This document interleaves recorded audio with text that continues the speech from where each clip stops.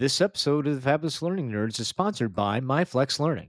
MyFlex Learning is a scheduling platform that helps middle and high schools meet the individual needs of all students. Schools can easily create and manage time for flex blocks, win time, activity periods, RTIs, counselor, and teacher appointments, and much more.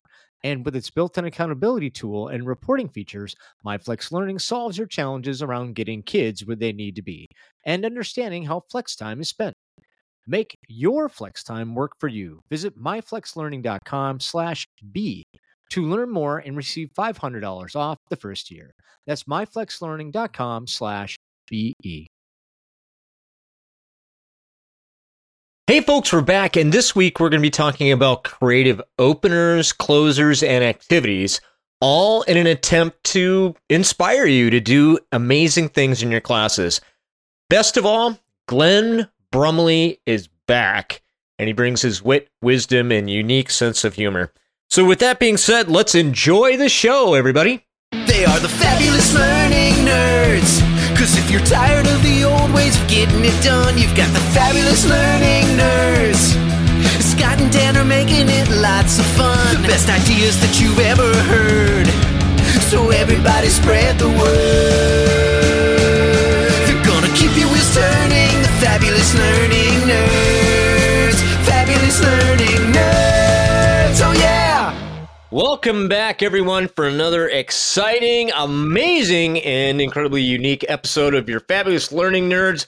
I'm Scott Shee, your host, and with us, as always, you love him, he's fair to Midland, Dan Coonrod. Dropping that sweet, sweet knowledge. It's Dan the man. Dan, how are you? Oh my God. These What? drops. Yeah. Dude. You complained last week that your drop wasn't long enough. It wasn't as long as somebody else's drop. I don't know if that was the heart of my argument. I feel like that yeah, no.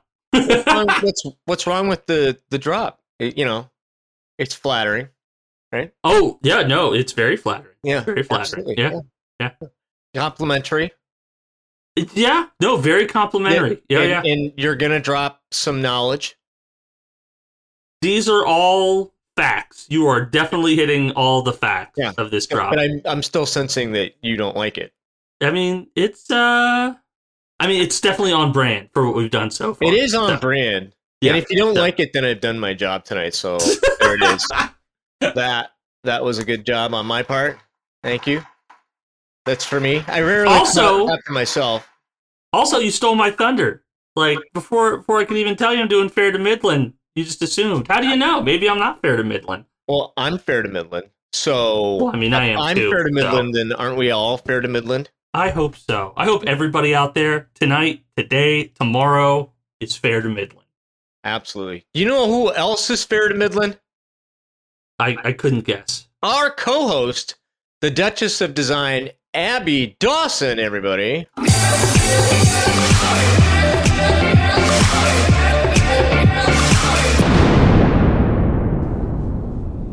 Abby.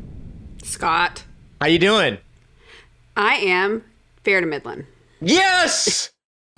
Yes, everybody. Happy to be here. I'm glad that you're here. I'm super stoked because this is going to be a wicked fun episode, and I'm really excited about it. We actually have our first returning guest, which I think is an amazing thing. Probably because this guest had nothing better to do, which is always a good thing.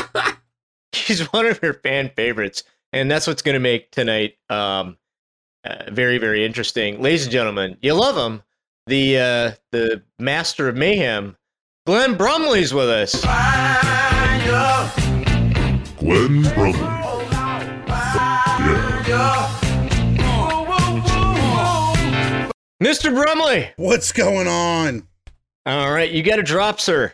That's outstanding. That was outstanding. Thank you very much. And for the record, I am not fair to Midland. I am heavily medicated. Heavily medicated.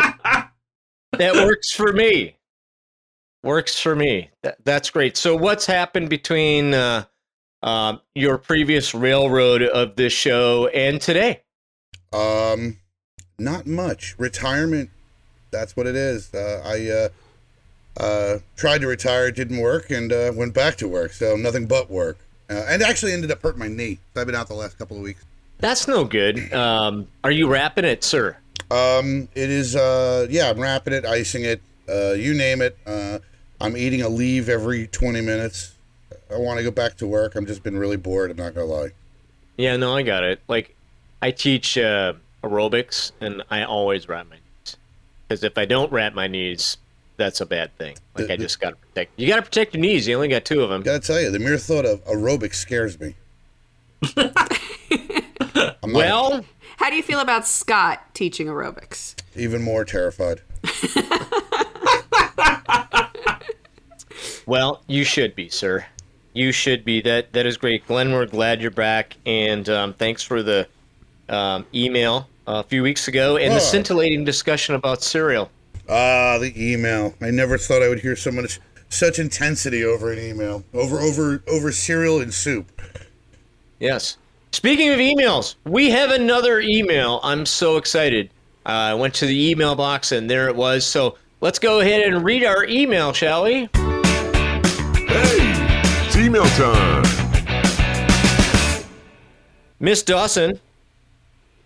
So our email came to us on Tuesday from Sergeant Catherine Claude, and it reads, Hola. Hola, Yeah. Wait. That's it? That's it. No subject, just hola. I don't know if Sergeant Catherine Claude was hurt before she could get the rest of this message out, if she needs help, if that's all she could muster to say to us because she was so starstruck. But hola is all we got. Maybe it's just a friendly hello.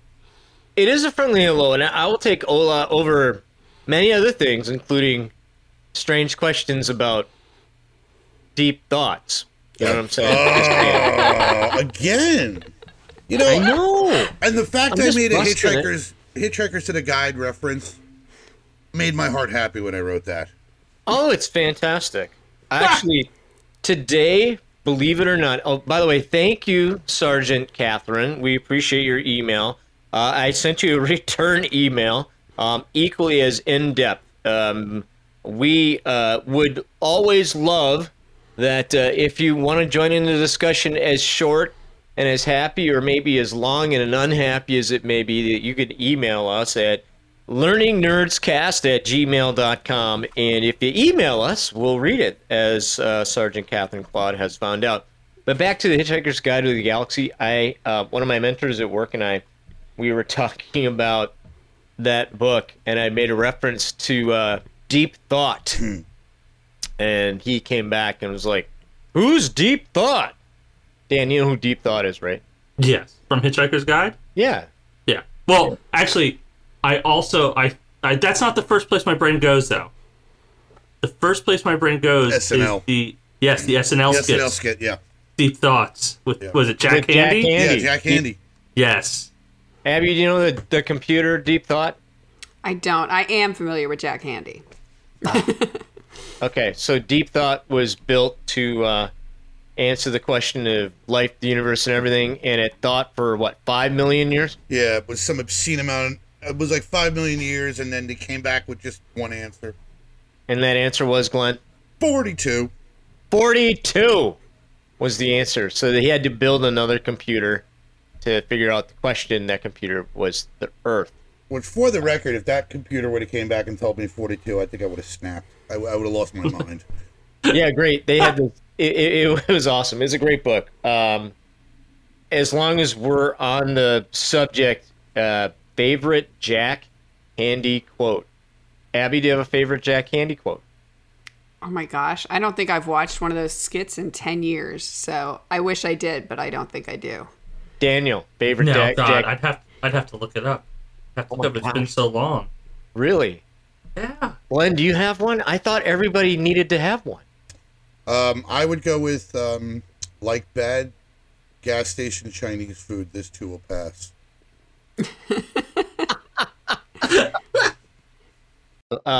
My favorite Jack Handy quote, Deep Thoughts by Jack Handy, is, if you're walking down the road and accidentally drop your keys in lava, don't go after them. Because, man, those babies are gone. Yes. That's what it was. Yes. And I never forgot it because it was just that awesome. That's my favorite Jack Handy quote.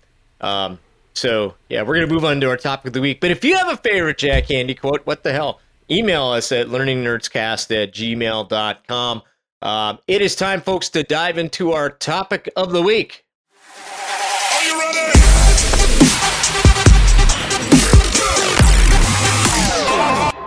Topic of the week, and why I invited Mr. Brumley in, is creative openers, closers, and activities.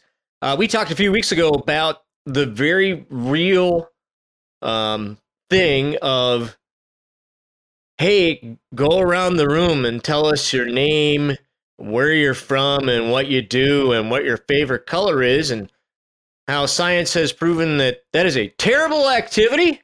If you want to immediately put your class to sleep and or disengage them, you should do that. And when I knew that Glenn was coming on board, I thought, hey, I bet this guy, this genius, has some creative openers, like asking a question like, is cereal a soup? Is a much better way of getting the brain working and getting people engaged in a fun way. So I thought we'd just kind of we're gonna spitball it here. We're gonna go around the room and just kind of talk about some unique things we've done that have worked. If you want to talk about some unique things that you failed on, that's true too. But does anybody want to start some creative openers that were really successful?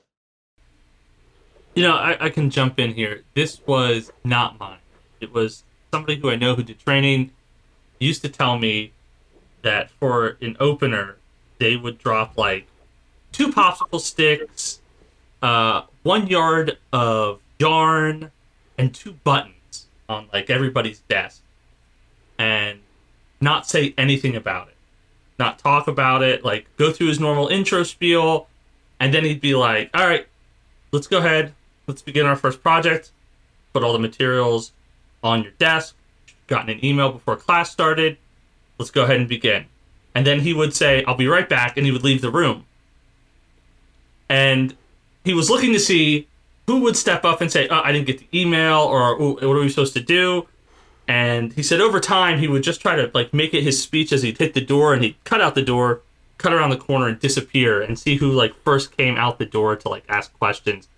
And also who began just to sit down and try to build stuff with these materials. He said it was always interesting, and it would give him like a quick window into like the psychology of the people in his class super quick. Who was the first person up, coming to the door, getting more instructions? Who was standing up going, okay, I think this is what we need to do. This is what it looks like. He also said sometimes it was good to look around and see people said, oh yeah, I got the email. They just totally faked it. Yes. That's spectacular. You learn a lot about who they are in those moments, don't you? Yes, you do. I did something like that for a leadership course. I would have, it was all about giving good directions, right? And how important it is to set expectations and directions. So I'm like, oh, and the shill, I had a shill. So whoever we were contracted out to do the leadership training with, they were my shill. They come up, oh, Scott, you get an important phone call. It's your boss, right? And I gave my boss's name and everything. And this was before the days of smartphones where, you could have easily just like sent an email and get it later. But, oh, okay, great. So I go run. Okay, group 1, you're going to cover everything on page 1. And then group 2, you're going to cover everything on page 2. And when we get back, you go ahead and present it. And page 2 is blank. And page 1 was total like a table of contents, right? So what would invariably happen as I was walking out the door, somebody would say, but wait. And I'd be like, I'm sorry, I had to take this phone call. And people were legitimately pissed when I came back. At like 5 minutes later, I'd be like, okay, let's get started. And then you take that to the nth degree, at least this activity, and who's group 1, and group 1 would get up and sometimes they'd fake it and make something up, right? But most of the time they'd be like, today we're going to talk about the table of contents in our workbook, right? And I was like, well, that's not what I wanted you to do at all. I really wanted you to talk about chapter 1 on, listening skills. What's wrong with you? And well, that's not the directions you gave us. But no, we're really what's wrong. And then group 2 would get up and nothing. And I'm like, no. I need you to talk about the following page on listening skills. And so, yeah, that was great. And then I get a whole room really mad at me. And then I admit that I did it all on purpose. And they all went, oh. And then they weren't so mad at me because it was, He's a genius. Point. Is there something about us training people that we're all just kind of secretly jerks? I mean, No, I think you have to. That's what I'm hearing. I'm hearing that the best trainers abandon and trick their classes. Right. So I had there were 2 things I used to do. One of the things I would do is I would sit in the classroom in a seat as the class was starting to fill up, and I wouldn't say anything. I'd be like, "Are you here for the class too? All right, cool." And I just listen. Because as people are sitting there and they start to get idle, they start to chit-chat. The more they start to chit-chat, the more you start to pick up little things. And then when I felt that the time was right, I just would stand up and start talking. And they're like, "You're the teacher or you're the instructor?" I'm like, "Yeah, by the way, congratulations on your baby." Or, "By the way, you have issues." Or, "By the way, you're going to fail this. You're going to fail this no matter what happens." And then the other thing is Lathbury, John Lathbury actually did me this, and he created the idiot test, where it was just a series of directions. It was a directions test. And that was one of the first things I did. I'd put all the paper down, put it down, they all sit down, I'm like, "All right, pick up your pencils and go." And you would see who would read all the questions first, or they would just start doing it. And you could find out who was going to thrive and who was going to drown. I was never that creative with openings. For the longest time, I clung to 2 truths and a lie because just being super nervous the first day of class. So you've got a whole bunch of people there who are looking at you, depending upon you for learning the skills they need to do their job. And eventually I gave it up. And my go-to opening became the truth. Those of you who have ever worked in the call center industry, it's a very challenging industry. Oftentimes when you rank it for stress, it gets ranked up near the top 5, top 10, because it can be really stressful. And so my opening was often, I was teaching IT classes, and so I'd look at everybody okay, great, who is here because they love fixing things? And people would raise their hands and be like, "Great, okay, cool. Who's here because they love getting into stuff and taking things apart and putting things back together?" And everybody, of course, would raise their hands. Then I'd be like, "Okay, who's here because they have an almost pathological need to help other human beings, this overriding desire that it maybe verges on the unhealthy?" And way less hands would go up. I'd be like, "Okay, for you guys in the first 2 categories, this job is not that. This job is that last category." And you would always see people kind of laugh and chuckle, and then I'd be like, "No, for real. If you're here to take things apart, I just want to tell you right now, no one is ever going to let you take apart their computer, their printer, their phone, whatever. You will be helping people to do pretty much the basics with their devices all the time on repeat all day." And sometimes scoot around on carpet and socks, right? And maybe skid around sometimes on carpet and socks. By far the greatest troubleshooting tactic on the planet Earth.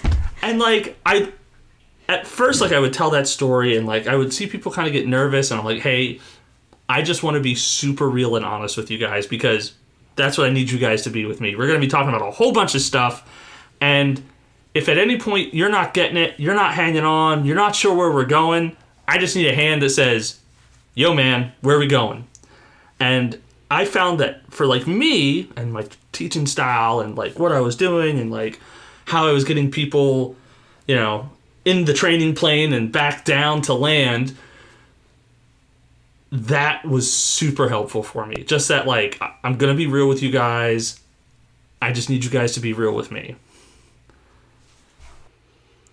You bring up some interesting things. There's some correlations that we need to talk about. And I want to, Abby, I'm going to get to you, and I want to hear some stuff you've done. But it really is all about that hook, right? So what's the hook to get my class immediately engaged? And then depending upon the objectives of the class, like I always wanted to get people comfortable working and sharing right away. So team activities were good, right? Something that I've got to start working with somebody would be good. Unusual activities like you talked about, the string and the button. We have to figure this out because Daniel, that jerk, left the room and he left us there, and I got to figure this out. The quiz, I used to do the, break the room up into, 2-3 groups, and you're going to have to work together on the quiz, and the quiz were all trick questions. All of them, right? I have 3 apples, you take 2. How many apples do you have? 2. Right? Or was the other question? My favorite is, Abby, are you ready? I think you know this answer, but I'm going to ask the question anyway. How many animals did Moses take with him on the ark? 2 of each kind? Whatever they were? I have no idea. Glenn, how many animals did Moses take with him on the ark? 42, Alex. That would be incorrect. Daniel, the hope's on you, sir. How many animals did Moses take with him on the ark?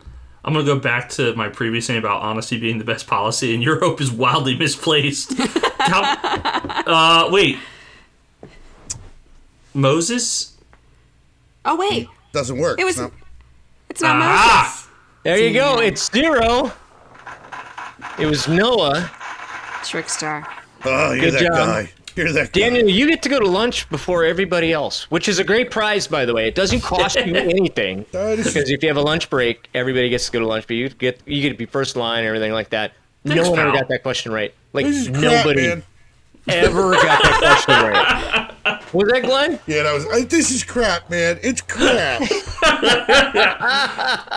But at any rate, getting people together, getting people to work together, surprising them, that hook. And I believe we also talked a little bit about this idea of, listen, I want it to be fun enough. So start them laughing, leave them crying. Like they should be having a good time, right? Other activities, Abby. What are some things that you've done that meet that kind of criteria? I mean, if you guys have listened to a couple of episodes of me, I'm not like a super creative, flashy person. So honestly, like I can't speak enough to the power of a good cup of coffee and some free donuts. Like I really believe in trying to make people feel comfortable, feel welcome. And then my goal when I started was always to get them to have faith in me by me presenting myself as confident and competent. So I would always try and get up in front of the room and just project, I'm ready for this. I'm ready to help you. And I'm happy to be here. But I'm not, I've never been one to have a lot of games in my back pocket or anything like that. Part of that is just not me. And I've always felt like if I tried too hard, it was going to be pretty transparent. That's so true. Like, I'm glad you brought that up about being true to yourself, and you're going to find your own style. So I think that's cool. We had at one point in time on the learning team, somebody found some magic tricks. The coloring book where you flip the pages and it's blank, and then it's an outline and it's full in color, and all you really do is just kind of put your thumb in a different part and it'll work. This is a great opener. It works so awesome. Everybody's going to do it. Well, the person that came up with it, that was awesome. Worked great for him. It failed miserably for everybody else because 1, they had no buy-in to the activity whatsoever. 2, 9 times out of 10 couldn't make it go right. And 3, it made them feel stupid. So if you're going to do something and you don't have confidence or it's not genuine and it doesn't support those things that we want to accomplish, then don't do it, right? Because it could fail, or worse, you could come across as disingenuous. See, I think right there, I think you hit something pretty important on the head. This idea that like good openers or good activities are supposed to like upend expectations, which I agree with. We should always be looking to like upend expectations. I mean, in magic, in jokes, in training, those are when aha moments all happen. But I think a lot of times people get that confused with practical jokes and like tricks, like tricking your audience. And that's not the same thing. Tricking your audience and upending expectations are different. So you're still heartburnt about the Moses question, Daniel? Yes. Is that what you're getting at? Yes, Okay, deeply in all my right. heart. I'm terribly but sorry. positioned not. correctly, your Moses joke is a great way, for example, for a call center employee to say, we are going to talk about developing those listening skills. This was a fun way to talk about this. So I think it's all in the context and the objectives of your lesson. I'm a fair believer. There is no handbook to being a trainer. There is no handbook to teaching. For me, it's about being funny and going into this under the a self-deprecation humor for me works every time. I'm the first one who's going to make fun of myself, and that usually breaks the ice pretty well. And then I kind of go from there. I think everyone that goes into a class should be able to go in and be able to take a breath and relax, because a lot of the times they're coming in and they're wound up like tighter than ticks. You need to get them to break, get them calmed down, realize that as much as we're going to teach and learn, it's still goofy and we're going to have a good time. And by the way, Abby, you had me at donuts. I've not met an audience yet who couldn't appreciate a donut. I'm a fat kid. You bring donuts, I'll go through a wall. I don't care what you need. Donuts are just sugar-coated lies. That's what they are. I used to do an How do you activity. say that? I used to do an activity at the end of my class. I called it the gauntlet. And so, like, it was a pretty long tradition. I was running all these classes, so over the course of a long while. And so people began to know about it. Call center world, like, those classes would go out to the floor and they'd be talking to other techs on the floor, and they'd be like, oh, have you done the gauntlet yet? And so, of course, the class would come back like, what's the gauntlet? Like, oh, no, the gauntlet's for the end. It's really tough. And I had, like, built, like, a series of, like, super tough scenario-based questions.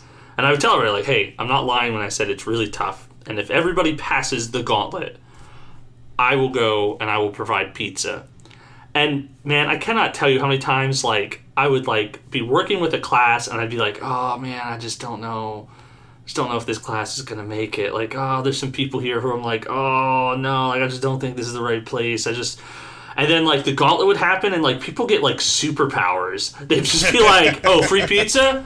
Yeah, okay, cool. I'm a call center, like, rock star for the next 30 minutes. I got this. If there are free pizzas involved, I'll teach you quantum physics. All right? Yeah. I think not overcomplicating motivation is really important. Yes. It's amazing hearing everybody's different styles. It really is. It's absolutely incredible. Because I would have never thought about the gauntlet. But then again, it's free pizza. I would have did whatever you needed there. You know, one of the things I used to do product training for a major retailer who's still around. And when, we were doing culture training, which can be kind of hit or miss. And I brought in a PlayStation and we put it in the back of the room. And it had a racing game on it. And the only way that you were allowed on breaks to play the racing game, I think it was Gran Turismo or whatever, one of those racing games, right, is you had to earn your license.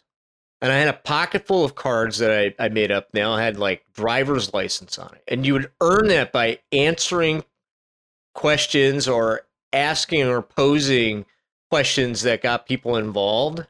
And I cannot tell you how awesome that was as far as overall activity. People would jump through hoops to play a video game on break. And I would sit back there and I would make sure that you didn't cheat, that you weren't in the back of the room like, where's your license? Well, John, no, you haven't earned your license yet. And it was all in good fun. Like, most people would follow through with that, but that was a really cool trick that really helped my audience. I mean, younger audience, say Generation Z, that was a really cool deal as well. How about some games? You guys do any games? Like I had a standard Jeopardy game that I could go ahead and tweak. Oh yeah. I use Jeopardy. Yeah, Jeopardy's always fun. I used to make up bingo boards a lot. Those are quick and easy to make, and easy to track.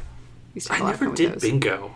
Oh gosh, bingo's so easy. I know. I'm kicking And people myself get now to that you yell said it. bingo. So what beats that? So how do you tie that back to the learning, or it was just a game? I used it as an attentiveness tool. So like, are you paying attention? Basically, I got it. Like from a customized Jeopardy or customized games, like one of the things that we have to really be careful with games, you just don't put a game in there for gaming's sake. You know what I mean? So like a lot of times people are like, okay, Wheel of Fortune in my e-learning, right? So I'll put the Wheel of Fortune in and it'll make it lots of fun. Well, what do you learn when you play Wheel of Fortune, everybody? I don't that know. you can't spell. How to spell, Can't spell maybe. right? You learn how to spell maybe, or how to guess at letters. I Does that before you tie accept back the to learning C. objectives? I used to play a game with my classes where I would call in, and I basically said like, hey, normally customers don't ask to get transferred, and when they do, we want to try and keep a hold of them and help them out and get them to a resolution. But for today's game, anytime your customer asks to be transferred, you need to pick somebody in the class, and they'll swap seats out. So it was like hot seat. But along the way, like I'd be like, all right, I want to talk to a different rep about this. And they'd be like, okay, cool. Let me place you on a brief 1 to 2 minute hold, and I'll get you another representative. And then they would pick somebody in the class, and we would cycle through. But I would do it with this terrible voice where I talk like this. Oh, I haven't heard that voice in years. And I'd be like, hey, here's what I'm calling. I'm calling about this printer I just bought, and oh my god, it's just the worst, and I just need some paper for it. And you know what? You haven't even got my name and number yet. I'm tired. I'm done with you. I need you to transfer me to somebody who can get that information. And then, like, you'd sit there and you'd get them through, and you just hit them right in the middle of the process. And be like, you got to transfer me. And so, like, everybody is paying attention because at any moment, they could be up on the stage in front of their peers having to deal with this outlandish scenario. And it lets everybody, like, get through practice, and it gets everybody through a role-play scenario for very large classes. And everybody's part of the scenario. So nobody's tuning out. Nobody's like, oh, it's not my turn yet. Or, like, a lot of times you'll see people group, like do groups of 3 and with an observer. And, like, that's cool and all. But, like, I think an activity like this is why I did it, like, kept everybody on their toes. Everybody's paying attention. Everybody's asking questions, because any second you were going to have to go sit in that person's seat and pick up exactly where they left off with their system, doing whatever they were doing, finishing entering in data. And if, like, you came back from hold and you're like, oh, like, can you go and repeat your name for me? I'd be like, repeat my name? Why would I repeat my name? What kind of nickel and dime place are you running there? I just need to, like, get this fixed. Wow. When did You bring up a really good example of, like role play. Like, there's so much power in role play. Like, practice is the best way to learn. Everybody hates role. Like, and we tried to cover it up by calling it something else, right? Oh, we're going to skill practice. Oh, no, you're not fooling me. That's a role play. I know. I see right through you. That's a role play. What are some things that you've done to kind of involve practice, group practice in creative ways so that we can accomplish the same thing? Or it's just like tough noogies we're going to role play? I was all about role playing. I would do, obviously we did Jeopardy. I did Hangman, where we'd split them up into groups, and the losers would lose their chairs, literally. And it would be amazing after the first round when they've been standing for so long. And they're like, I don't want to lose again. Well, get your questions right. Role playing, loved role playing. One of the things that I did is I would start a call. We would go through the role playing scenario, but then what I would do is actually switch it out and bring the students and let them be the customers. Let them be the irate customers. You got to see a lot of interesting stuff, but you got to see if they were actually paying attention or not. So I was all about role playing. I think it's a great factor. Plus, they get a chance to laugh. They get a chance to be quasi normal. They get a chance to be as off the chart as Daniel was when he would call in. Was it Margaret? Was that the name? Gertrude Gertrude Millant. God, loved it. Those were the things that we did. Those worked every time. I can't. I love role playing. I used to do this when I would do introduction to tools, and I would tell people, like, the first 5 minutes, like, all right, cool, we're going to dive into this tool.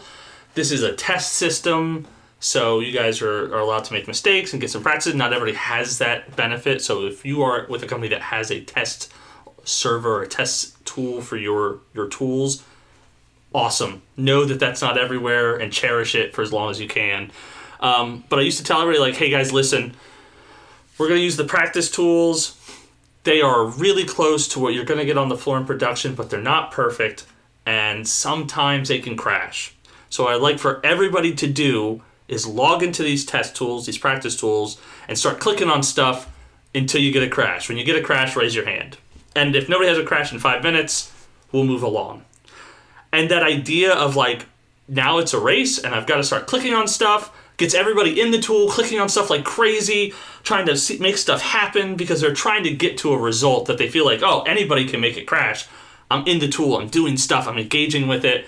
And then after 5 minutes, invariably when the tool wouldn't crash, because, it's not made to crash easy. Like, you'd be like, all right, cool. Like, any crashes? Everything good? Like, no crashes. Like, all right, cool. Seems pretty stable.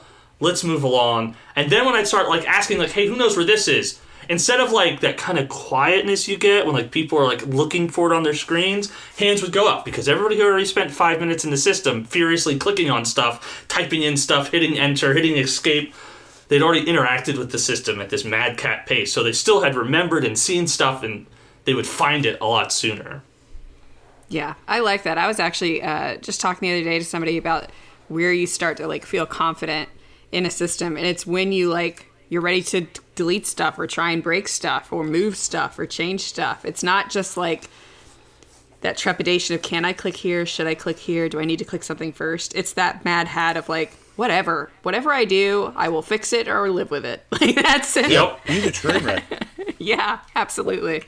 You just hit on something really important. Like, for me, successful learning events are ones where it's fun, right? So we're going to create a fun environment. People have a tendency to participate more, and the more fun I'm having, the more I'm learning, right? And then the other thing is, like, a safe environment, right? Yes. So you've just talked to all these things. We're creating, hey, it's okay if you mess up. It's totally okay. And you should find every opportunity as an instructor, virtually in class or wherever, to celebrate success and celebrate it often.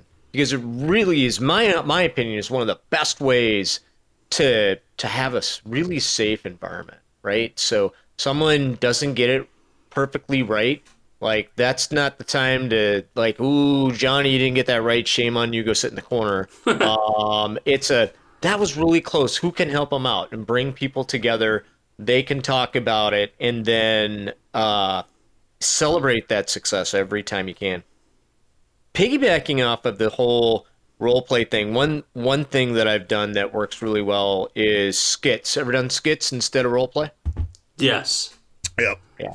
Get a team together. Here's what you got to do. Present a skit, right? And you can be as creative as you possibly can, but you've got to get these points across, and everybody's got to participate. Like, you can't have Sally and Susie and Johnny sitting in the corner. Yeah, all my classes had those characters in it. I'm not sure why, but they have to participate. Everybody's got to have a role, and that was fantastic. I always found that to be a lot of fun, especially if you gave them the leeway of, I want you to show us a bad example and a good example. I know a lot of people go back and forth on, oh, you should never show bad or wrong examples, but I think that you can learn from stuff, especially if it's fun. Like, you could still learn from a bad example and talk about it, and sometimes it's actually an even better learning scenario versus that perfect pitch that we've got, right? Because we're all human and we all mess up, and not everybody's like Glenn and awesome all the time, but Oh yeah, I completely agree. And you have to give them some idea that they can survive the bad. Like, if they can't, yes. If you can't even acknowledge it, how in the world do you expect them to cope with it and thrive in a situation that is not always working in their favor? Like, that's not fair. I feel like a lot of times training ends up being like the feel good group, and by setting that like expectation, like people hit production or they hit the reel of the job and things are fine until they hit that first like tough point.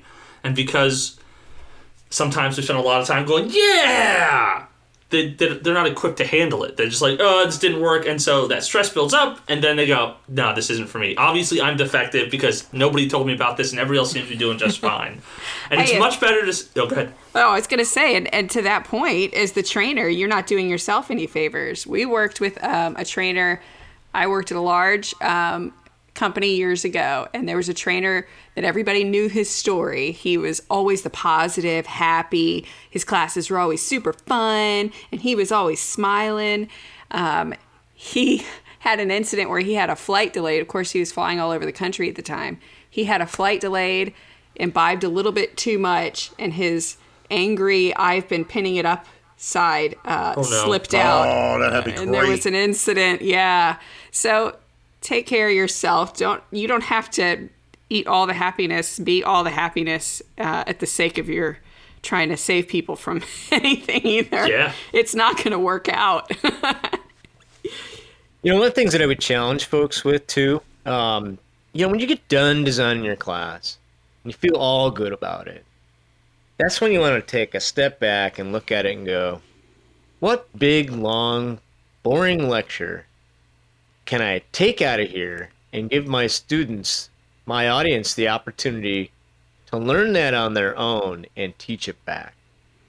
Can we create a field trip where they go out and get this information elsewhere? Can we put them into groups and they all go through the information and they learn it on their own? Not only does that make it easier on you, like you don't have to be the sage on the stage all the time, but you really create magical learning moments and the opportunity for you to learn some stuff.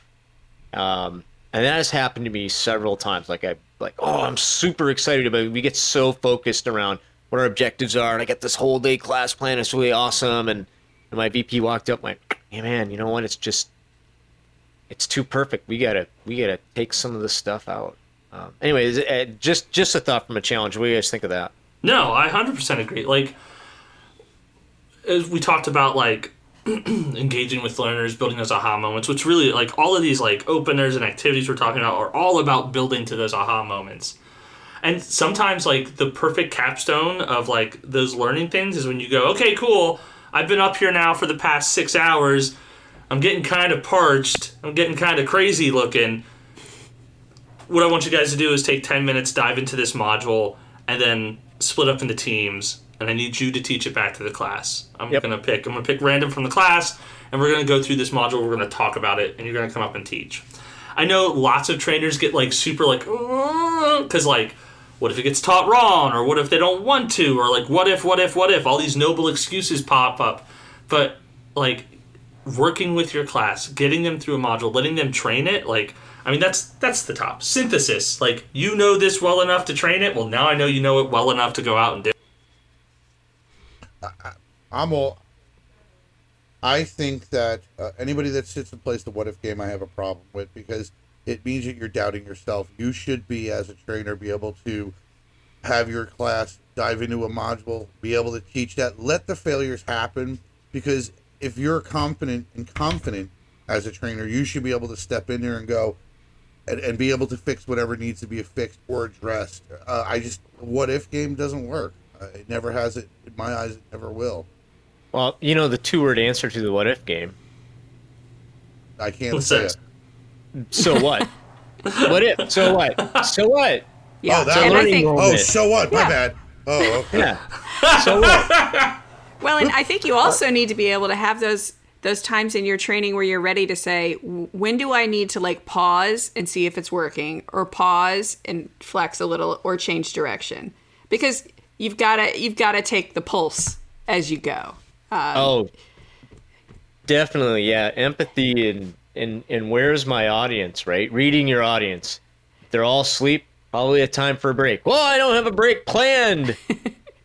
So what? Take a break, right? Yeah. Yeah. That was and the your thing. your material is only half of the training. The other half's the students. So not all, even the best material is not going to work 100% of the time. It depends on who's in the room. So you gotta know when to change it up a little.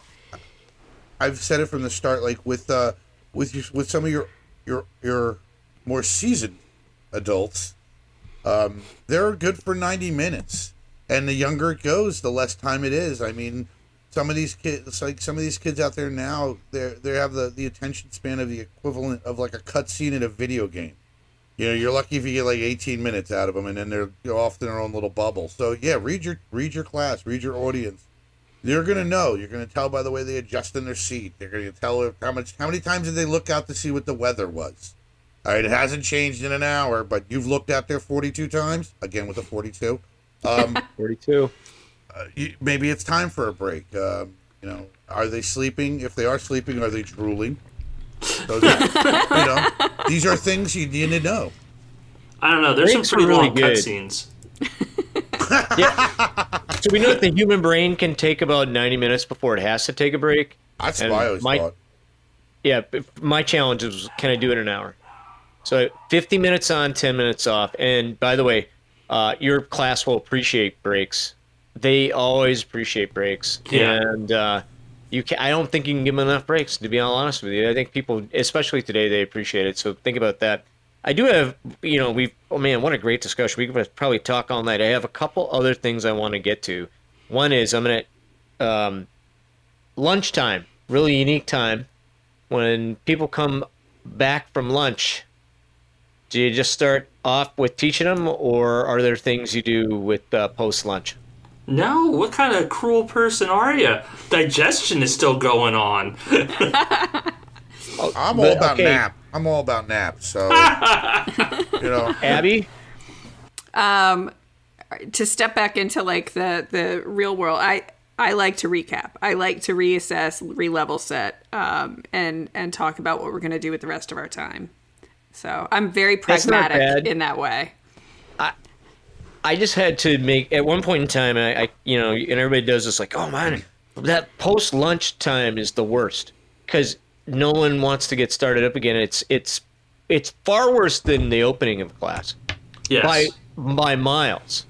And so I finally made the decision that I was going to do something non-taxing and fun for a good 30 minutes before we started up. And we would usually play a nonsensical game of actually my go-to was, there were these photoshopped movie pictures where they took out people's faces and it was white. And so you had to guess the movie just by the scene, but nobody's face was in it, and so we had a game of that. That was really cool. That was my go-to. I don't even know if that exists anymore, but I always started it with, okay, it's time for our post-lunch nap.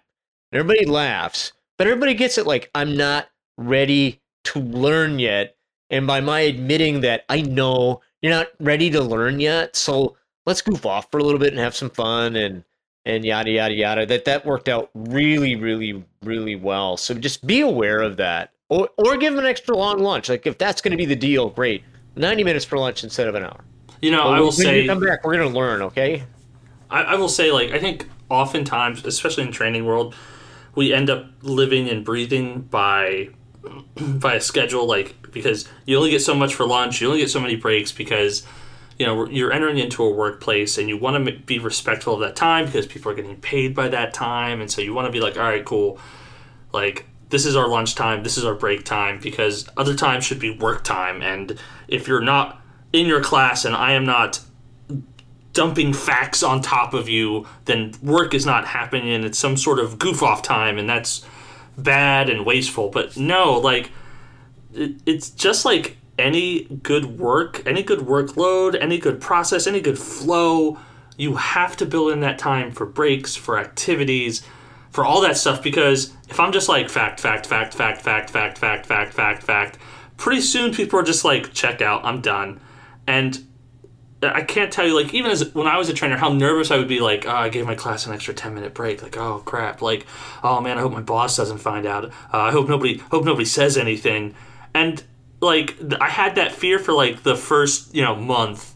And then, like, afterward, like, realizing that, like, if I gave you an extra 10-minute break now, I'd get an extra 20 minutes of learning out of you. Like, yes, that's a trade. I will make that trade all day long.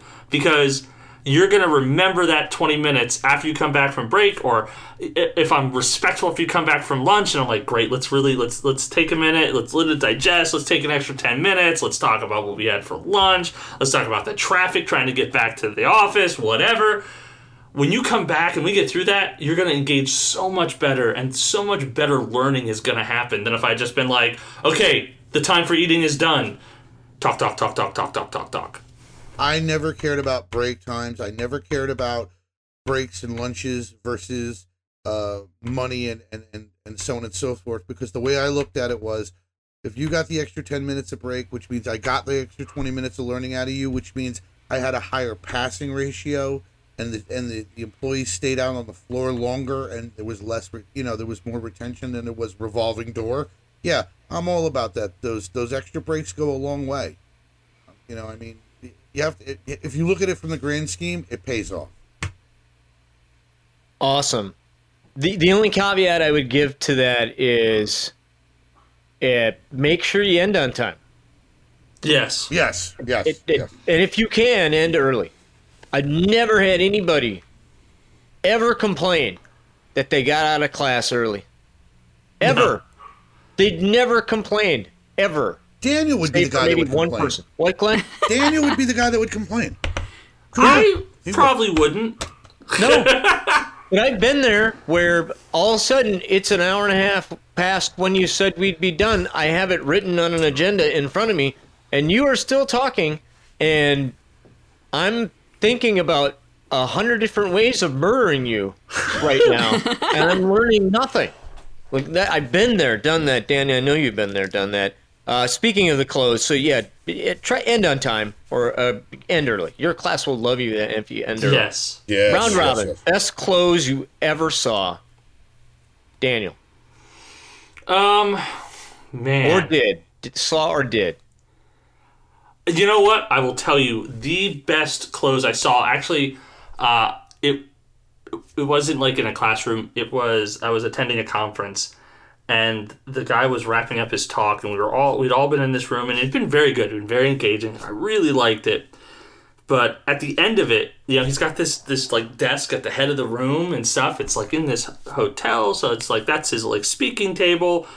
And at the end of it, he kind of climbed up on top and he stood up top of it.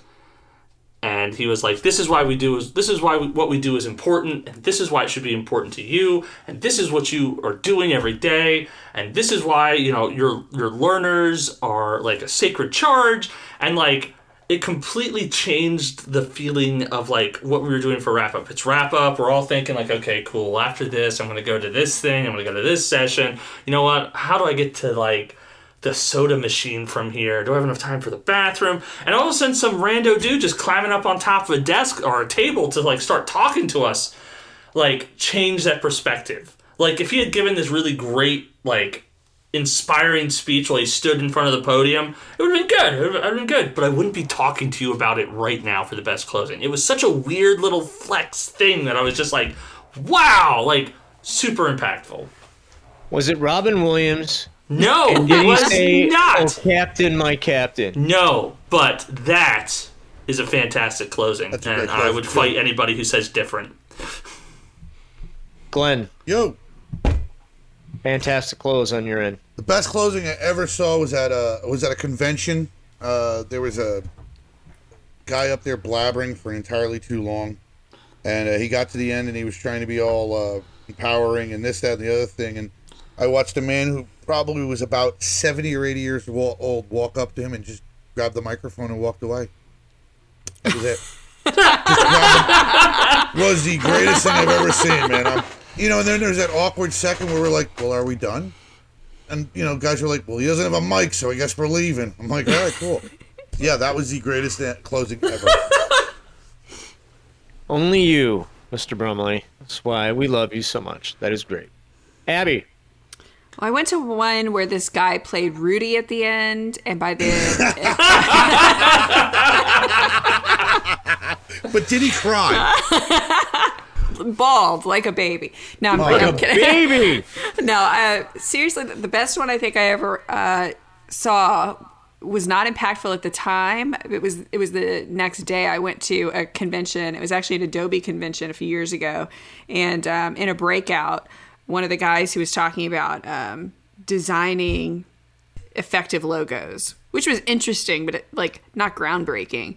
But at the end, he showed us a logo and he said, we've been working on this one for a while. It's a big shift from what the logo's been traditionally, and I think you're going to see it really soon. And it launched the next day with a huge ad campaign. It was the new logo for Animal Planet, and immediately it made me think back to him, and he just knew his timing. He was on it with the timing. He knew it was going to happen the next day. He knew everyone was going to see it, so it stuck around. It was nice and sticky. That's awesome. That is actually pretty awesome. Best training clothes that I ever saw, period. It was a 2-day session. And this gentleman, master trainer, gets up, starts telling a story about a friend of his and how he was setting expectations with her daughter, blah, blah, blah, blah, blah, and how she was supposed to come home and be home on time. And she was always home on time, except that one night when she wasn't, and he waited and he waited, and we're all sitting there listening. He was just a master storyteller, right? And he got to the point of the story where it was like she was super late, and then she did show up, and he slowly got out of the chair to go meet his daughter at the door. And I'll tell you the rest of the story tomorrow. And we're all like, "Oh, you stink!" I'd have punched you right in the head. Oh, what the? And then you get there, and what is everybody thinking when I sit down? Like, what happened when he opened the door? What happened? I want to know what happened because you left me on this story, right? You hooked me. I don't even care if I learn anything today. I just want to know what happened to this poor girl. She had donuts. Story. Yes. He waited till the end of day 2 to finish that story, that jerk. But we all were waiting for it. And the beautiful moment when he wrapped up a good hour early. So God bless you, sir. But he wrapped up a good hour early. And he goes, "Remember yesterday I was telling you about Bob coming to the door?" And everybody went, "Oh," because everybody was waiting for the end of that story. And the payoff was pretty good, and it tied back to what we were talking about and all that other good groovy stuff. And man, that was fantastic. So that, hooking people at the beginning, hooking people at the end, keeping them engaged, tying it back to your objectives in a fun and safe way, you can create learning moments that last a lifetime. But that's fantastic. All right. Hey, so we're going to go ahead and wrap things up. We're going to skip the leadership minute for this week because I just think it would ruin the amazing conversation that we've had all about creative opening and closing. And Glenn, we got to have you back because I love your stories, man. And I love conversations like this. And I hope that you've all been inspired to rethink about what you're doing and add a little bit of fun into what you're doing. If you would like to join in the discussion and share some of your creative openers, closers, games, whatever, please email us at learningnerdscast@gmail.com. Daniel-san. Yeah, man. Could you do me a favor and let our audience know how they can engage with us? Absolutely. Scott, you already hit him with the email, so I'll hit you guys with our Facebook page at Learning Nerds. If you're on Instagram, you can find us at Fab Learning Nerds. Thank you, sir. All right. Hey, that's going to be it for us tonight. Thanks so much, Mr. Brumley, for showing up and adding your wisdom to the show. Folks, if you like what's going on, do me a favor, hit subscribe, share this show with your friends, share it on all social media. We'd certainly love it. Leave us a review on iTunes or Stitcher. If you leave us a review, we'd really appreciate it. It helps get the show out to other people. Until then, I'm Scott. I'm Dan. I'm Abby. I'm Glenn. And we're your fabulous learning nerds, and we are out.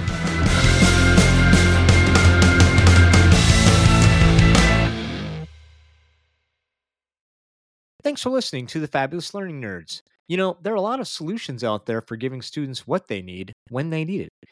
But when do they actually do all those things? You need flexible time.